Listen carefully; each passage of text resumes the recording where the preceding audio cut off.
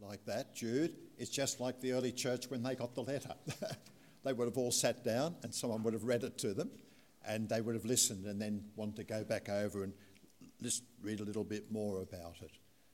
But we're coming to the last section this morning, and the outline is in your bulletin and so forth that we're looking at this morning as we come to the close of Jude.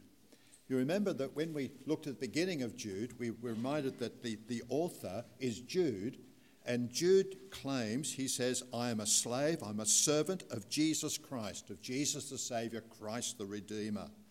And we heard that he's a brother of James, and that Jude and James are stepbrothers of Jesus. So he introduced himself and his commitment. He speaks of himself concerning his relationship to his Lord and Saviour, Jesus Christ. And when he writes to the readers, he says, I'm writing to you. And if you remember, there are three key words, if you were here that Sunday, three key words.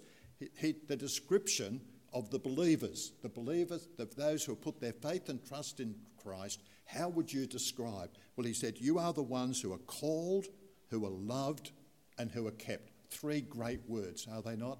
Called, loved, and kept. And this is God's action. He is the one who called you, drew you to himself through our Lord Jesus Christ, his death and resurrection on the cross. That's the love, and kept in Christ, kept in his hand until the resurrection, until the second coming of Jesus. And then there's a prayer of blessing. May mercy, peace, and love be yours in abundance. May the character of God, which is mercy, peace, and love, so flow through you that there's nothing else that can really get into your life but mercy, peace, and love, God's character in your life. And then the reason for writing. He said the reason for writing is that there are false teachers that have slipped in among you. And remember, Jesus constantly speaks of the devil as being the author of lies and deceit. That's the concept of creeping in, slowly creeping in, and slowly taking over without you know that's really happened. And how do you recognize these false teachers? Well, you recognize them through immorality. In other words, their lives are just simply controlled by their own desires, which we'll see a little bit more later, and through rejecting Jesus as the only Lord and Saviour, and set themselves up as the final authority, rather than God's word, now Lord Jesus Christ, as the final authority within the church, within the body of Christ. He says, however, God wasn't caught out by all of this. Remember, he foretold that there is the author of lies and deceit. He will attempt to come in. He will attempt to draw you away. He's told the disciples, be aware there's going to be wolves in sheep's clothing. Learn how to recognize the counterfeit. Learn how to recognize and learn how to stay true to the gospel and true to your commitment to Christ. God will judge the false teachers. That's his role. He will do that. And he's judged it in the death of his son. It will be judged as Jesus returns. And that God will deal with the false teachers. He's the one who will judge, and he is the one who will deal with them. But now he comes to the end of this letter, and it's in 3 sections. He says, but dear friends, remember. This is like your mum talking to you, isn't it? Peter, remember. Things you've got to do, remember. And then he says, but you, dear friends, this is what you need to do. So talking about remembering, this is the way we are to live and behave as God's people if we're going to stand firm in Christ at all. And then there's the wonderful blessing at the end and pronunciation of who our Lord Jesus Christ is and the confidence that we have in our faith and trust in him. So he begins in verse 17. But, dear friends, remember what the apostles of our Lord Jesus Christ foretold. They said to you, in the last times, there will be scoffers who will follow their own ungodly desires. These are the people who divide you, who follow mere natural instincts and do not have the Spirit. Remember. All through the Old Testament, New Testament, God is constantly calling his people to remember. In the Old Testament, do you remember often that the prophet, God is reminding his people through the prophet that I am the God of Abraham, Isaac, Jacob. Remember? Remember, I am the one who brought you out of Egypt. Go back. When you think, where is God? What's happening? Does God really care? Is God really interested? Stop and remember. You are my people, because if I was the God of Abraham, Isaac and Jacob, I worked through them. I fulfilled the promise. And then I brought you out of Egypt, and I made you a people for myself. I called you and I loved you, and I will keep you. Do you see the need often to remember? We forget so soon. I think, hands up those who remember in Sunday school, tell me the old story. Remember? Yes, okay. I'm sure it's in your head like it's in mine, where it was one of those ones you sung at least once or twice a month, wasn't it, in Sunday school? And yet, why? Tell me the old story. Why? Because I forget so soon, isn't it? Very quickly I get wrapped up in myself, and very quickly my vision becomes just simply poor little me, and I don't see the bigger picture of where God has placed me and what God is doing in and through me. So tell me the old story. We need to remember, constantly need to remember. God's people kept failing to remember, and we ourselves do exactly the same. What are we to remember? We're to remember the apostles of our Lord Jesus Christ foretold this. They foretold this. It's very clear what was foretold, that there will be those who will come in and will try to draw you away. As I said, Jesus warned. He talked about wolves in sheep's clothing, and their aim will be to draw you away from me. Remember, that's what Jesus said. Draw you away from me. And so what were these false teachers trying to do? They were denying that Jesus is the Lord, that he is the Christ, right? The aim was to draw them away from Christ and draw them to religion. That was the aim and purpose. Draw them away from the reality of who and what they have in our Lord and Saviour Jesus Christ. Remember, now this is no new teaching here. There's no new teaching. There is only one Lord, there is only one Saviour. And Jesus spoke very clearly. Remember, he said, I am the way, I am the truth, I am the life. And the I am is the name that God gave of himself to Moses. In other words, the people who were listening understood that he was claiming deity here, that he is the way, he is the truth, he is the life. There is no other way to the Father but by me.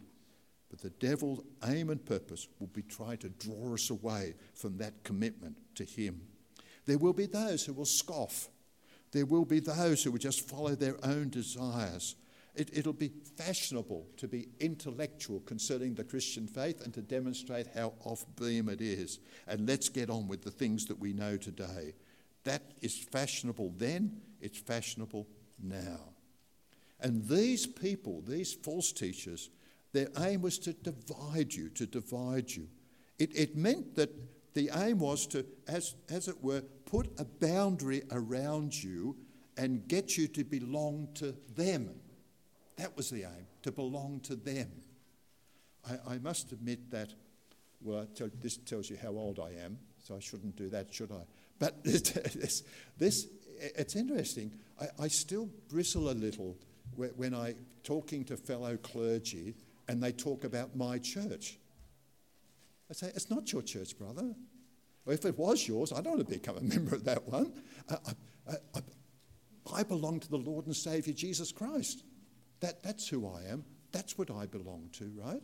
It is the church of Christ. It is his body that I am there.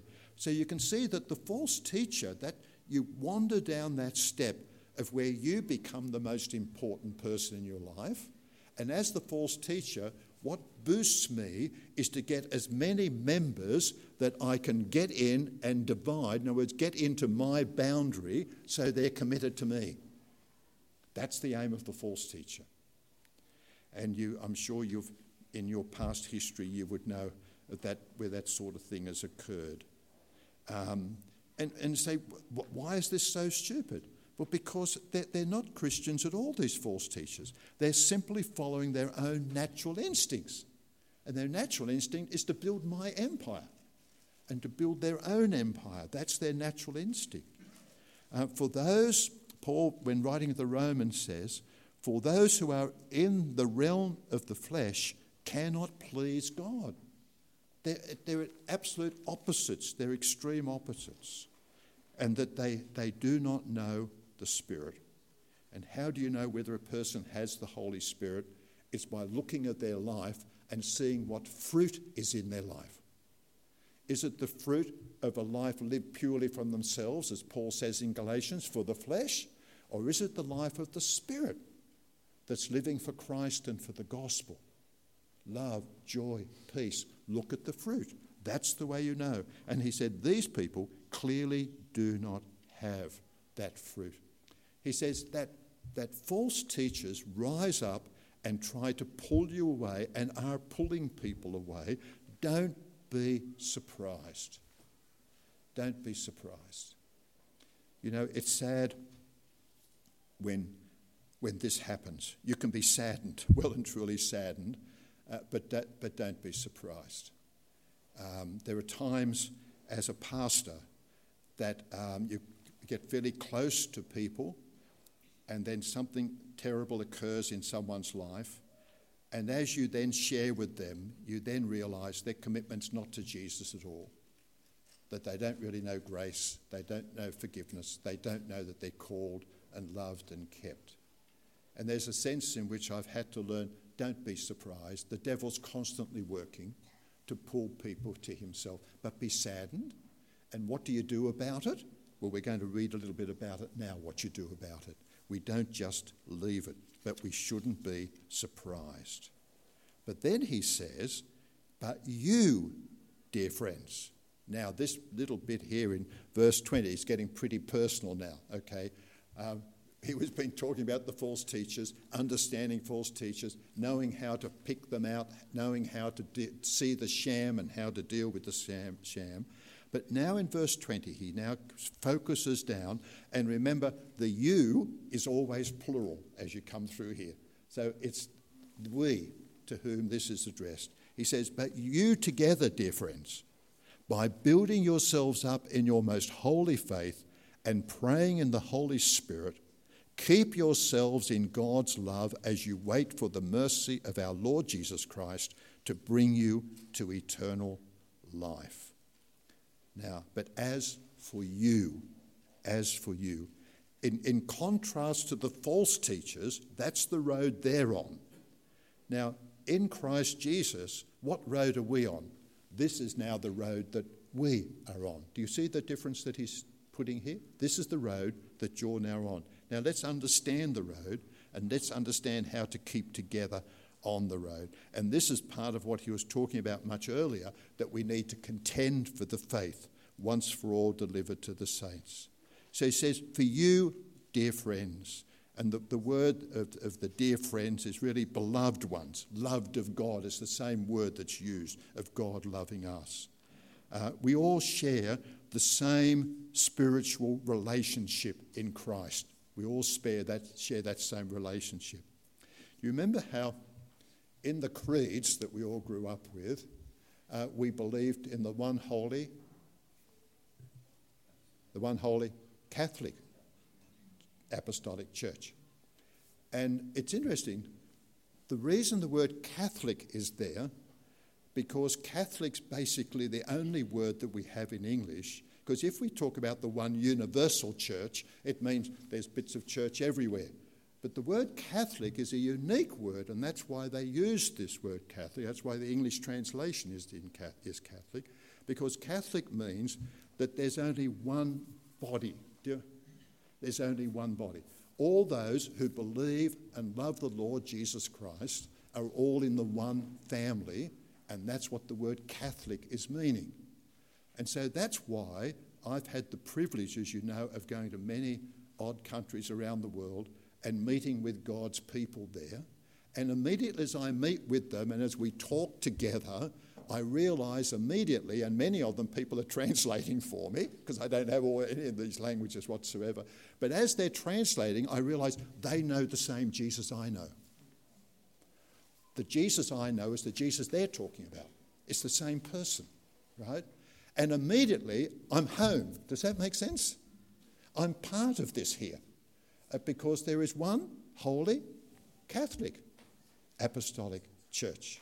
So it's a wonderful word. It's a shame that it's difficult for us to use it, and so we use universal these days. And it doesn't give the same meaning, I don't think, the same meaning. And can I say that it's been a great joy and privilege to be sharing with you here. I mean, I come and you've just accepted me as a member of the family, have you not? And I thank you unto God for that, do you know? And can I say, I came and I saw myself as a member of the family, together in Christ Jesus. And that's what he's talking about here, right? But as for you, right, you who know and love the Lord Jesus and are committed to the Lord Jesus, he talks about what you need to do is that you need to build up. Build. Now, this is the word that, as you would guess, used of construction, and it's a body activity together. There needs to be a building together, and it's in what's called the present continuous tense. So you don't build and go away on holiday. You don't stop building, right, until the Lord returns or the Lord takes you to be with himself. That's the way this works out. So together, but you, dear friends, by building yourselves up in your most holy faith and praying, by building together. Paul, when he wrote to the Corinthians, was saying, try to excel in gifts, right, in the spiritual gifts that build up the church, that build up the body of Christ. To Thessalonians, therefore, encourage everyone to build each other up, just as in fact you are doing today. Build each other up. So the focus is not on the false teachers. Our focus is to be on taking care of each other and growing together in our faith and trust in Christ. And we do that through our most holy faith. We contend for the faith that was once for all entrusted to the saints. How do we grow together? What is growing together? Well, God has made himself known. So the growing is in understanding better God, his person and his character and his work amongst us. It's in a person that we're related to. That's why it's faith, not in a system. We don't follow a religious system in order to somehow get right with God. That's what religions do. We once did a series of sermons at Dapto years ago when I was the rector about abolishing religion, and we had a big sign up on the church centre. This is the series, Let's Abolish Religion. Well, we had a few extra people who came along who thought, this is a good idea, let's get rid of a religion, what's going on here? And yes, it is. We don't follow a system, we're related to a person. It's totally different. And therefore, growing in Christ is growing in your faith and trust and knowledge of God. And how do you do that? You do by listening to what God reveals of himself to you. That's the way you do it. Right? The way we get to know each other, unless you spend time talking together, you will never get to know each other. Am I right? That it just doesn't happen, right? And unless it's in a family, unless you grow, if you're going to grow together as a family, it's by sitting around the table and talking and sharing with each other. And then you gradually get what's happening and what's going on and what's taking place. And that's how you get to know someone. And as you get to know them, it helps you to understand how you can help them. I find with our grandchildren, we're blessed with 10 grandchildren. Now they're spread living over Australia, but we get to see most of them at some time or another.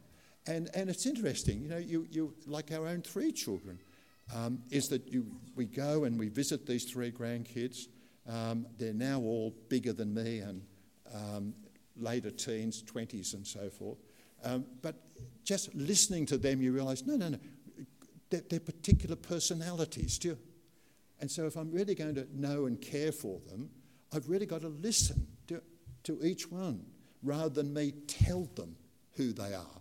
I need to listen to who they're talking about, how they are, how they look at things, and therefore that should help me how I can help them in their Christian faith. Do you know? It gives me a way in which I could pastorally care for them, and it's different the way you pastorally care. Can I tell you, an 18-year-old granddaughter is very different to any of the grandsons that we have, do you know? And that's lovely. But it's not the same. And that's what God is saying here. That's what Jude is saying to us here. We need to focus on each other. We need to come, not on each other, we need to come together and focus together in Christ. We need to understand and believe God's word. We need to live according to that word. And that is done together. It's a fellowship activity together. That's what it is. You know, the promise is that when 2 or 3 are gathered together in my name, there am I in the midst. You know, the Bible doesn't know anyone anywhere about an individual hermit Christian. You can't find that in the Bible anywhere. You can find people who call themselves Christians and are hermits shrinking up like a shriveled prune, if you know what I mean. There's no growth, there's no nothing, right? And that's because growth is a fellowship activity. And it's coming together around God's word. And because that's the way we read and that's the way we understand who God is, that's how he's revealed himself to us. There are no shortcuts to come together to worship. That's how we praise God together, and we encourage each other as we worship together, to come together around God's word. This is where Bible study groups are so important in a church, that they're really the most important thing as far as spiritual growth in a church is concerned, or spiritual life is concerned. Unless there are Bible study groups, unless God's people are getting together, reading the Bible and praying and supporting each other, then you're not growing. You would just be a club that happens to meet Sunday in this particular building. Jesus Christ is the only sovereign and Lord. And the way that's expressed is those who are his together, studying his word, discussing his word, and praying and supporting each other in Christ. But you, dear friends, by building yourselves up in your most holy faith, you are to keep yourselves in God's love as you wait for the mercy of our Lord Jesus Christ. Keep yourself in God's love. What is he saying here? Well, he's saying that the activity together in focusing around God's word, that's the way we're going to grow and be focused in God's love rather than in ourselves that the false teachers are. Let me read John 15. As the Father has loved me, so I have loved you. Now remain in my love. If you obey my commands, you will remain in my love, just as I have obeyed my Father's commands and remain in his love. That together we encourage each other to live the gospel out, to live the truth that we have found from God's word. 1 John, God is love. Whoever lives in love,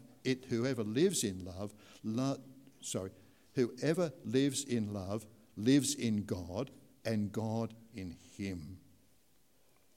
The false teachers were the ways of leading astray, but we need to be able to come together. You know, as men and women, the women have it all over us, guys. To come together is more of a natural thing for women, I think, or appears to me. To sit round and share with each other is more of a natural thing as well. I can remember as a young child coming home from school, and my mum only had boys, and my mum would ask, "How was school today?" "Okay." "What happened at school?" "Nothing much." That was the total discussion that was had. And that's males. We've got it all sewn up, except our lives are in total chaos, total chaos in reality. And we need to learn that, no, we need to be open before the Lord and open before each other. I think one of the things that have helped men over the years is what is called as a prayer triplet. And at Adapto, that's what we try to do. We try to have prayer triplets. And lots of guys said, well, there's no time, it can't fit, right? And I kept looking and saying, well, there's things that you really want to do, you do find time for. So don't tell me there's no such thing as time. I think as a male, I feel free to say that, don't I? I can say that to males. Don't tell me you're so busy and there's no time. Whatever you want to do, you will find time. Whatever you see as most important, you will find time for that. And the prayer triplet, we had 2 guys working in at BHP, so I put a couple of seats in the back of the car, drove round to BHP under a tree at lunchtime. They came out, pulled out the seats, we sat round, had lunch together, prayed together. There were ways of doing it. It's just you've got to think outside the square in order to do it, in order to have fellowship. as we persevere together, waiting for the coming of our Lord and Saviour, Jesus Christ. He calls us, he just wraps it up and he says, now be merciful to those who doubt. There will be amongst us as brothers in Christ who some stronger, some not as strong. They've got lots of other pressures in their lives. So he says, be merciful to those. As God has been merciful to you, then show that same mercy to each other. Get beside each other. And it would seek to get beside and encourage rather than point the finger. You ought to be, you ought to do. No. Come beside. Why is it that you're struggling, brother? How can I help you in that struggle? How can I support you in that struggle? What is it that we can do together that we grow in Christ? That's what we're called to do. Save others by snatching them from the fire, and to others show mercy mixed with fear, hating even the clothing. In other words, within the church there will be those who have been grabbed by the false teachers and are being dragged away. And you need to go and support. And what he's saying here, you need to do it together rather than just a person. Otherwise, you'll be dragged in as well, basically is what he's saying. You'll find yourself caught up in the argument and gone as well. So do that and mix mercy with fear. Now, you, dear friends, remember, build up and be merciful. Well, it's a good, clear word, is it not, that he gives us? And as we launch into, as it were, this new year, we've got through January. The holiday's over, basically, is it not? We're ready to go. We're into things. School starts, in a week or so's time? We're into everything. So where are you as you now come? Are you aware of the devil trying to draw you away from Christ? Are you aware of that? Do you see the signs? Can you read those signs? And do you recognise that, no, the way we stand is together in Christ, where we recognise that we are brothers and sisters in Christ and we stand together in Christ, we support each other in the gospel. Are you, look at the year. How are you going to support your brothers and sisters in Christ? How are they going to support you? You need to think about this, and you need to have this as part of your plan and purpose. You need to get ahead of the evil one. And then he closes with a wonderful doxology. To him, to our Lord Jesus Christ, who is able to keep you from stumbling and to present you before his glorious presence without fault and with great joy, to the only God our Saviour be glory, majesty, power and authority through Jesus Christ our Lord before all ages, now and forevermore. Now, when I was working through this passage, I thought it's just great that this is the particular Sunday that we celebrate the Lord's Supper, normally at 10 o'clock. And you can see how celebrating the Lord's Supper now just fits with what we've been looking at in this passage. This is what we do as God's people together. We remember, we encourage each other. And that's what the words of the Lord's Supper are. Now, with me, I think you've realised you're dealing with a computer dinosaur.